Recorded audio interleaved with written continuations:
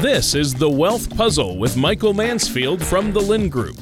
When a part of your financial strategy is out of tune, your long-term goals, your retirement savings, and your legacy can all suffer.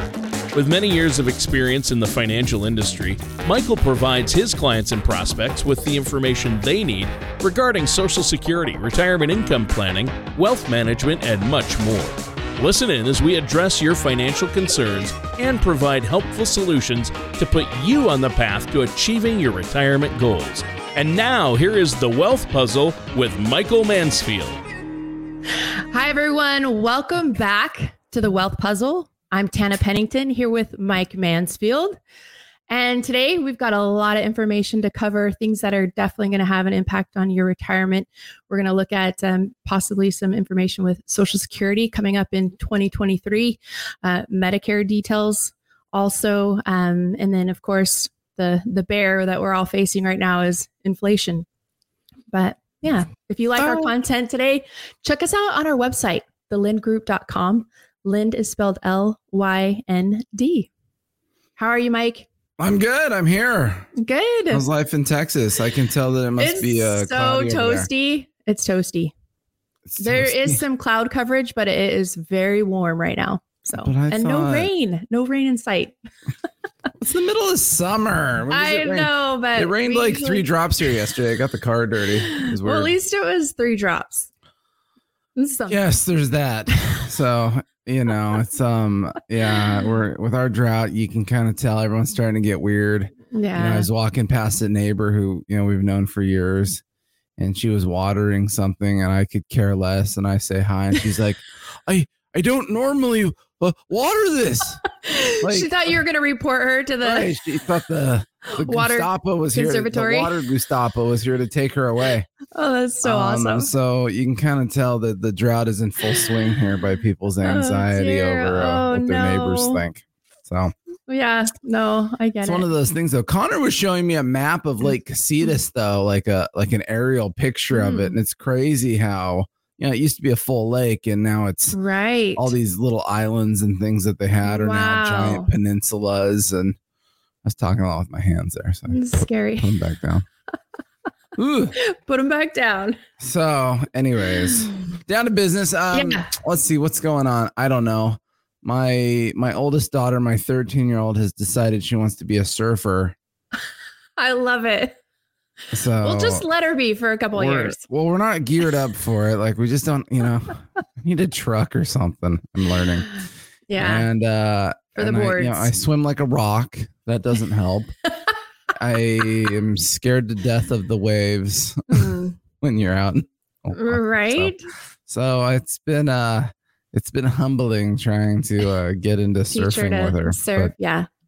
But heck, we live there. We live there. Good. It's like when I lived in Palm Desert next to a golf course, it was hard to say that you don't golf.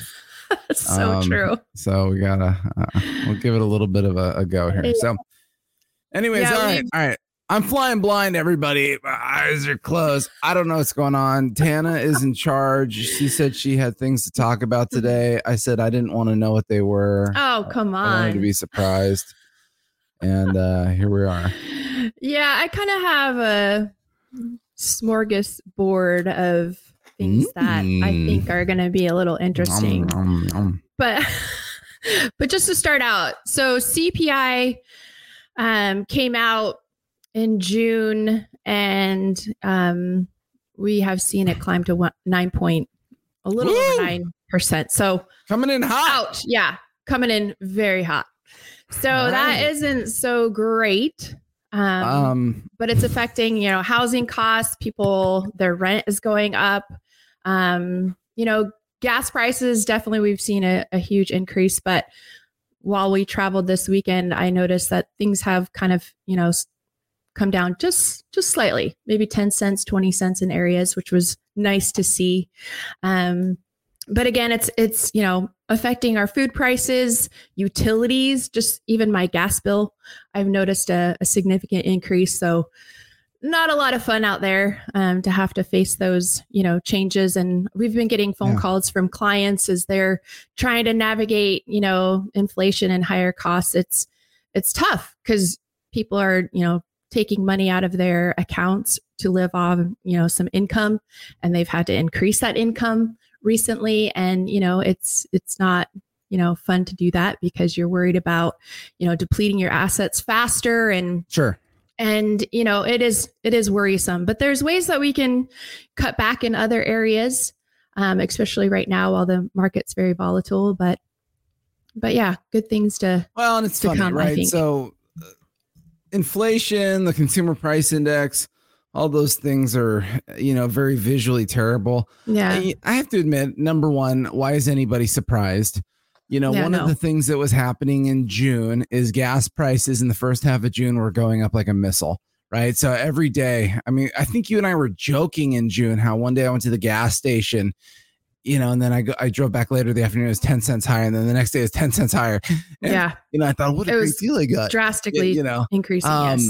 And so it's hard to think how on earth could CPI, inflation, all this stuff in June be lower, even though that's what everyone hopes for, right? We all hope for the good news. Oh, what normal person thought it could be lower when you saw the energy prices just skyrocketing in June, right? During the demand cycle of the summer travel and all that stuff. Because energy prices affect everything, right? It's, the energy prices affect this phone and how it ended up in my hands.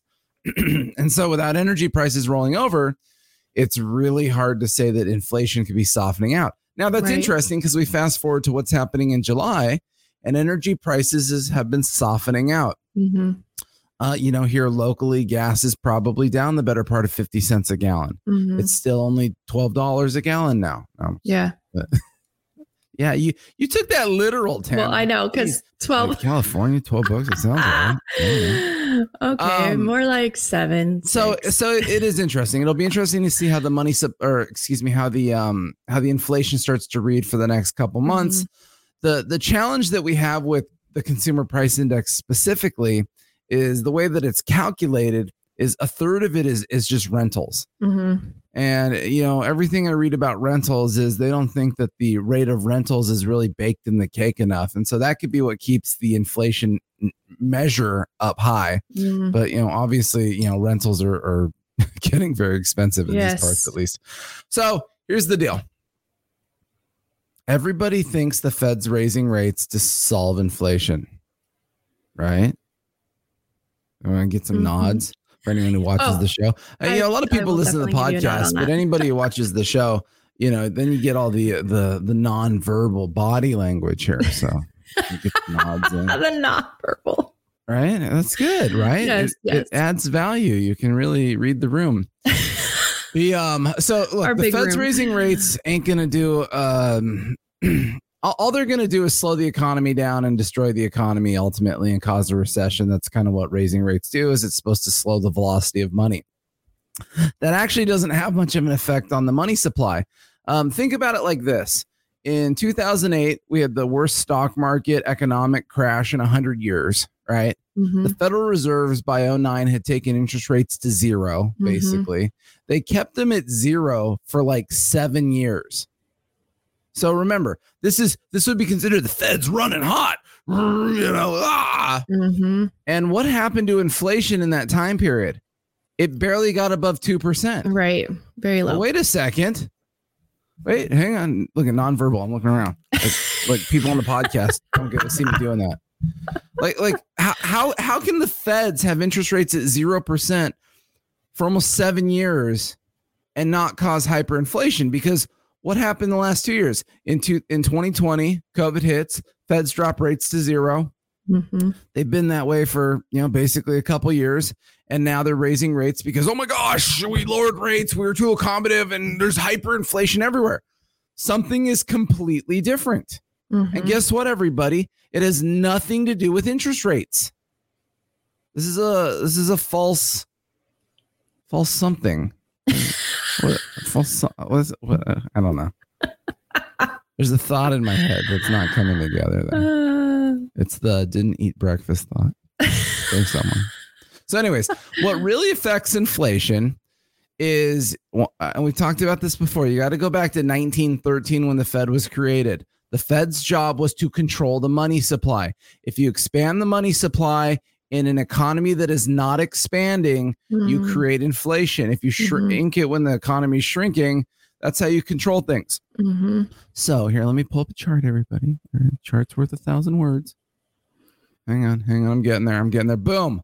There it is. So anybody who's watching this on YouTube or on Rumble, you're going to see the pretty chart. This is the U.S. money supply chart. I'm on a 5-year chart. Here, I'll go to a 10-year chart to be funner. And really what you're looking at, if you're looking at this on the TV, is you see this boring purple line just tooting along. And all of a sudden it lurches up. And then it goes up a lot higher. Here, let me go out to a further chart. Oh my gosh. Since 1960, the line's tooting along. And then 2020 COVID hits and the line lurches up like a missile, right? This whole life, the money supply has been fairly controlled, fairly stable. And everyone's going to say, Mike, what about inflation in the 70s? You're a fool.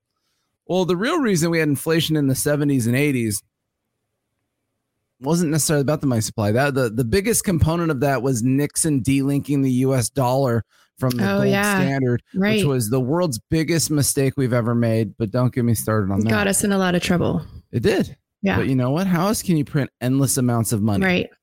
So anyways, let me zoom back in here. So this little lurch right in the middle of the screen on the chart is basically the money supply in a very consistent way grows at like 5-6% a year. It's feeling really stable. For 2 years, we then grew it at almost 20%. We massively flooded the system with money. We massively printed money. We then took that money that we printed and we created this is also another disparity from the 2008 crash of what happened is in 2008, when the government wanted to create liquidity, they gave the money to the banks. The banks didn't loan any of it out. Here, the government gave the money directly to the people. Give the money to the people. Oh, yeah. Good point. And so, stimulus checks, extra unemployment, reduction in tax liability on a lot of stuff. All this stuff put money in people's pockets. More money in people's pockets, chasing goods creates inflation. You then have a supply chain issue as we've had in the last 2 years. Right. Now you have less goods. Now you've created hyperinflation. So what is going to make inflation get better is the normalization of the money supply. So let me zoom in. I know everyone's getting weird. So this chart's looking a little funny, right? Let me go to 3 months. Oh, that's not a good chart. Let me go 6 months. Oh, that's better. In 6 months, the chart's a lot flatter, right? So April was the first month that the money supply ticked down. That's the first time it's gone down on a monthly basis in like 12 years or something. And then last month, it was just basically flat. It grew a micro percentage. It grew 0.01%. So on an annualized basis, this is huge. This is what's bringing down inflation. If this chart holds true and this money supply can level out, what's going to happen is that 20% we were growing at a year, it's going to essentially catch up with the 6% a year it should have been growing. And this is what's going to bring inflation down significantly, is getting the excess reserve money out of the system. There's too much money in the system. And so this is very optimistic to me. The last 2 months have been extremely optimistic that inflation is finally getting under control. Probably, in the first half of next year is where we're going to start to say, oh, God, finally, it seems like it's kind of back to normal. The chaos has ensued. Now, granted, this is what we're watching. So if you're wondering what we're curious about, we followed the U.S. money supply. I don't know. Was there a question there? I don't know. I just started talking about that. No, it was perfect. Oh, okay. So anyways, CPI bad. Yeah, it's funny. It's all relative, though, right? Like, look at like PPI. So everyone complains. Like Biden. I was watching this thing the other day, and the president was basically they were saying, here's the things he's going to do to get inflation under control. And one of the things was he's going to pass a bill to stop those evil companies from price gouging. I'm like that is so out of touch with reality. Because here, everybody, if you're watching the show, I just pulled up the producer price index. So this is the price that wholesalers pay for the goods they purchase to then sell you. Now, remember, according to the government, your inflation's up 9%. Their inflation year over year, if you can see the chart, is up 11%. that's not a good sign for them, right? Right. That means that they're paying more than even the inflation you're feeling on this stuff on a generalized basis. So this whole we're going to get those evil companies.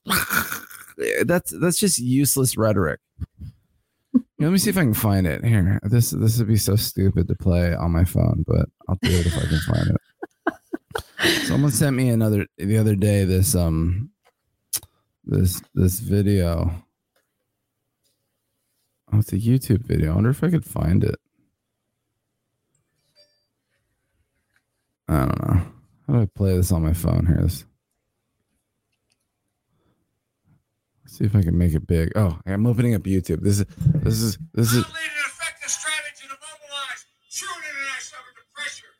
There it was. Did you hear it, Tana? Barely. Oh. I'll load it for next week. I'll load it for next week. It's basically the president giving us some economic advice. You can imagine Fantastic. how that goes. Dang it! I wish I had thought of that. I know, right? It would have been epic. Had that ready to go. All right, so there's that. Yeah. So all right, that's it. I'm done talking. Okay. Nope. Okay. So CPI data, that we're talking about now is also going to be affecting Social Security, which could be a good thing. The cost of living adjustment, COLA, is estimated to be for 2023 an increase of 10.5%. So it's funny when you said that. I'm like 2023. Well, that's not for a few years. I know, isn't that weird? I know. I think the same thing. I'm that like, sounded so far out. 2023, right? That's in less than 6 months away. Yeah. That's huge, right? Yeah. So we just had an almost 6% cost of living adjustment. In 2022. Now they're looking at a 10 or 11% adjustment. Yeah. I mean, that's crazy. In a couple years, 15, 16, 17% increase in Social Security. Yeah. So say for instance, the average retiree benefit is around what, $1,600? Yeah. That's maybe like $170 per month increase. Something like that. Yeah. That'd be interesting. Bad. Yeah. That's a half a tank of gas around here. That's so terrible. It's like a you know what everyone says though, Tana? 2 steps forward, 1 step back. No, so what they say is they're like, okay, you know what? Because every time I say anything that seems like I'm trying to be optimistic like that, right?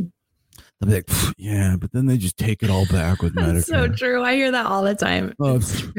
But they just took it. I'm like, well, it's true, but it's relative, right? I mean, they increase your thing, $150, but then they, take an extra 30 out of Medicare. So, but you still end up with, Ooh, that is another good point. So talking about Medicare, so I was reading that the Medicare program actually made a profit in this year. So, and that's due to the decrease in using, the benefits, especially with Medicare Part A, which is your hospital insurance. You mean like during COVID? Yes. So because people got scared to go to the hospital. Exactly. So they weren't having to pay out as many benefits or hospital stays. Emergency room visits. Yes. There's like a lot of mental anxiety with that thought because everything I've read or heard or thought about is a lot of people delayed a lot of the procedures and processes that they would have gotten over the last couple of years because they were nervous about going into those facilities. But now all those people have have much stronger illnesses. They didn't catch cancer earlier or these types of things. Mm-hmm. So I don't know. That's funny. So no one showed up at the hospital. Medicare made money off you. They're saying that just the Medicare Part A part of the program has now $337 billion in revenue. Which is an $8.5 billion operating profit. So that's good news. But that could also affect Medicare premiums for 2023, as well as a dementia drug and medication that's very expensive. Treating dementia patients has been cut in half. So that could allow the Medicare program, the government, to offer a lower Medicare Part B premium. And it might only be like $5 to $10. Yeah, but at least we're not going to see the jump like we did this year. It went up like $22. So it was very big increase. That's crazy. Yeah. So, wow. That would be amazing. So if you got this giant cost of living adjustment on Social Security and then your Medicare didn't go up, that would be like just, modern miracle. They'll figure out some reason why none of that makes sense. And I'm sure. And then, well, I'm just trying to pull out some positive because those were positives. Yeah. Those are good ones. Yeah, it's funny. Oh, let me see if I can find the chart. Hang on. Let me see if I can find something. I'm gonna play devil's advocate on that. Ooh. For a second. Devil's advocate. That's funny that they made money. All right. Here, I just pulled up the USDebtClock.org. Yes. I love this website, right? Because it shows how much money you all owe. If every taxpayer, this is always laughable to me, right? So our U.S. debt is over 30 trillion. And that's what we call current debt. There's unfunded debt, which is all the promises the government makes. It's like 130 trillion. Ouch. But it's amazing how they break it up per citizen and then per taxpayer. There's a lot of people in the country. Not a lot of them pay taxes. So yeah, good point. It shows how much those tax paying suckers should pony up in order to get this thing paid off. All right. If you scrizzle down here, though, right in the middle of the page, if anybody can see this, if you're watching this, it says largest budget items. So the middle one says Social Security. So these are the three major budget items. You've got Medicare, Social Security, and then military, which is kind of interesting because people always talk about like, oh, we gotta cut the military spending now, which is relevant. But when you look at it as a totality of cost, remember, the federal government is spending that 6 trillion number right below the 30 trillion giant number. It says U.S. federal spending official 6 trillion. That's a lot of money to spend. Something is wrong there, right? And so then it comes down to the biggest budget item. So just list these three. Medicare is 1.4 trillion. Social Security is 1.1 trillion.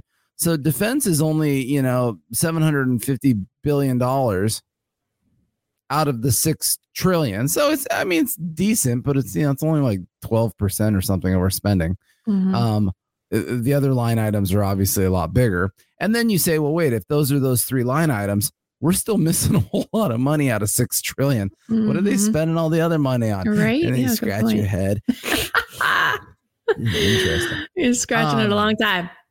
But you look at this stuff, you say, my goodness, if Social Security goes up 10% next year, that means that we're adding like $120 billion or something to our budget expense. So like I said, on ground level, it's great for everybody to get those increases where everybody needs them to offset inflation, all the chaos of the world. But on the other level, boy, it is just really, it's really putting that much more stress on the totality of our national obligations here. The consequence. Yeah. Very interesting. Double-edged sword.